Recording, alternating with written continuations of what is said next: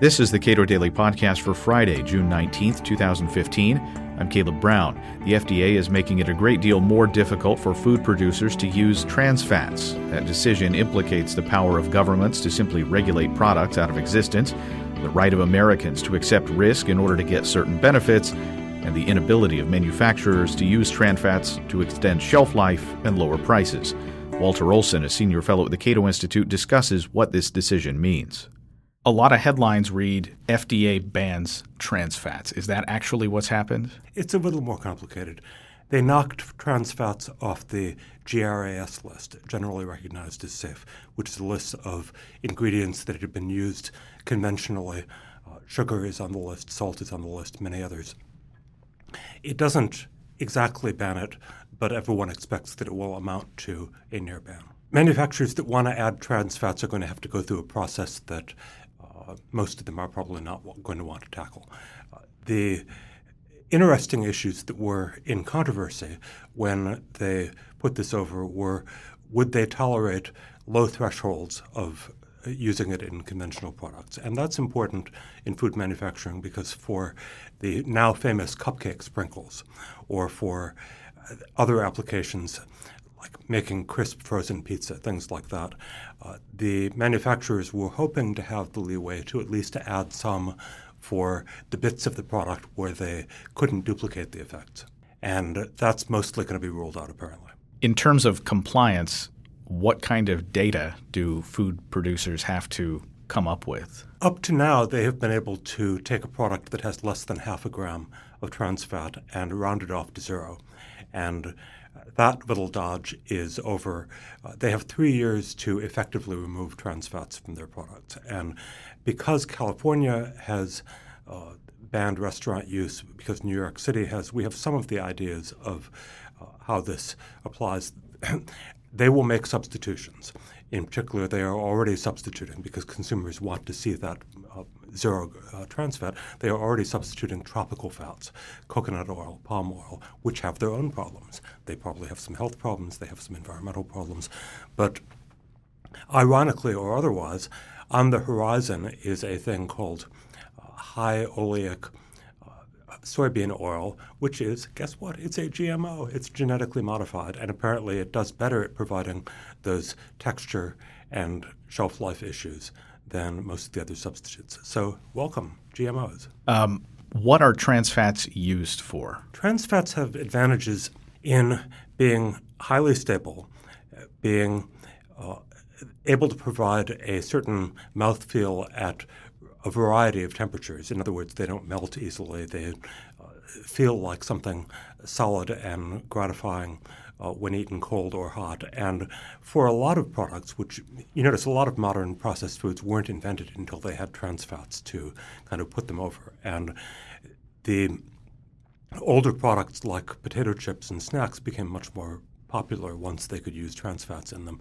And they are well along on being able to substitute for some of these uses, although, as I hinted earlier, the substitutes often, we simply don't know what they're like once people begin eating a whole lot of them. We know that whole countries that typically use tropical oils in their cooking don't seem to have unusual longevity, so it's not clear that you're going to get some wonderful olive oil effect. Everyone is expecting that we're on a health diet now. Well, if you've switched to olive oil, maybe that's true. If you've switched to coconut and palm oil, much less clear that that's true. But the government is pushing us along because it wants to make a point here.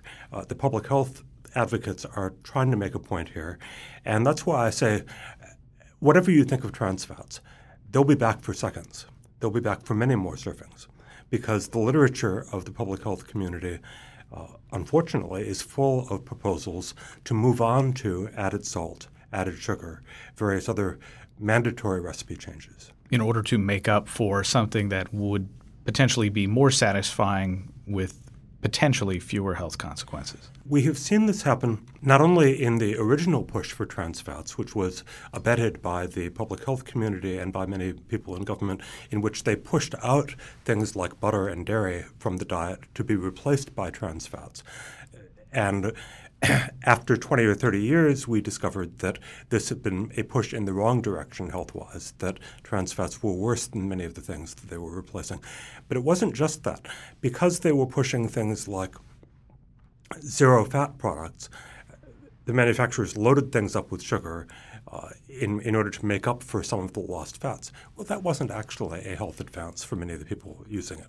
They are constantly responding to the fads by changing ingredients in whatever the new popular and thrilling enthusiasm is, whether it be low fat or low sugar. And in doing so, they often make products less natural, quote unquote, than they were before. And again, we warn on this. To make a point, you're getting rid of the last few bits of trans fats in places where they're hard to replace. And we really don't know about the safety of many of the substitutes. Are they better? Are they worse? Well, most foods are going to be okay for you in moderation. But that's even true of trans fats. They say, which is perfectly true, that there is no level of trans fats that has no risk whatsoever. Well, that's true of most unhealthy things we eat, including calories in the first place. Water. Yeah, water in the first place. And there is no safe threshold. Well, yes, let's accept that, but let's turn that around and point out that everything that we consume has small risks. And once they take away our right even to accept small risks for ourselves, we are on a slippery slope. Presumably, the FDA is not concerned about the profitability of companies that make foods that contain trans fats used as a preservative, something that helps keep foods shelf stable for long periods of time. But is there any sense that there is a concern about the price of a lot of foods that otherwise might suffer from spoilage at a sooner date? We know that when you take away shelf life, products become more expensive in many cases.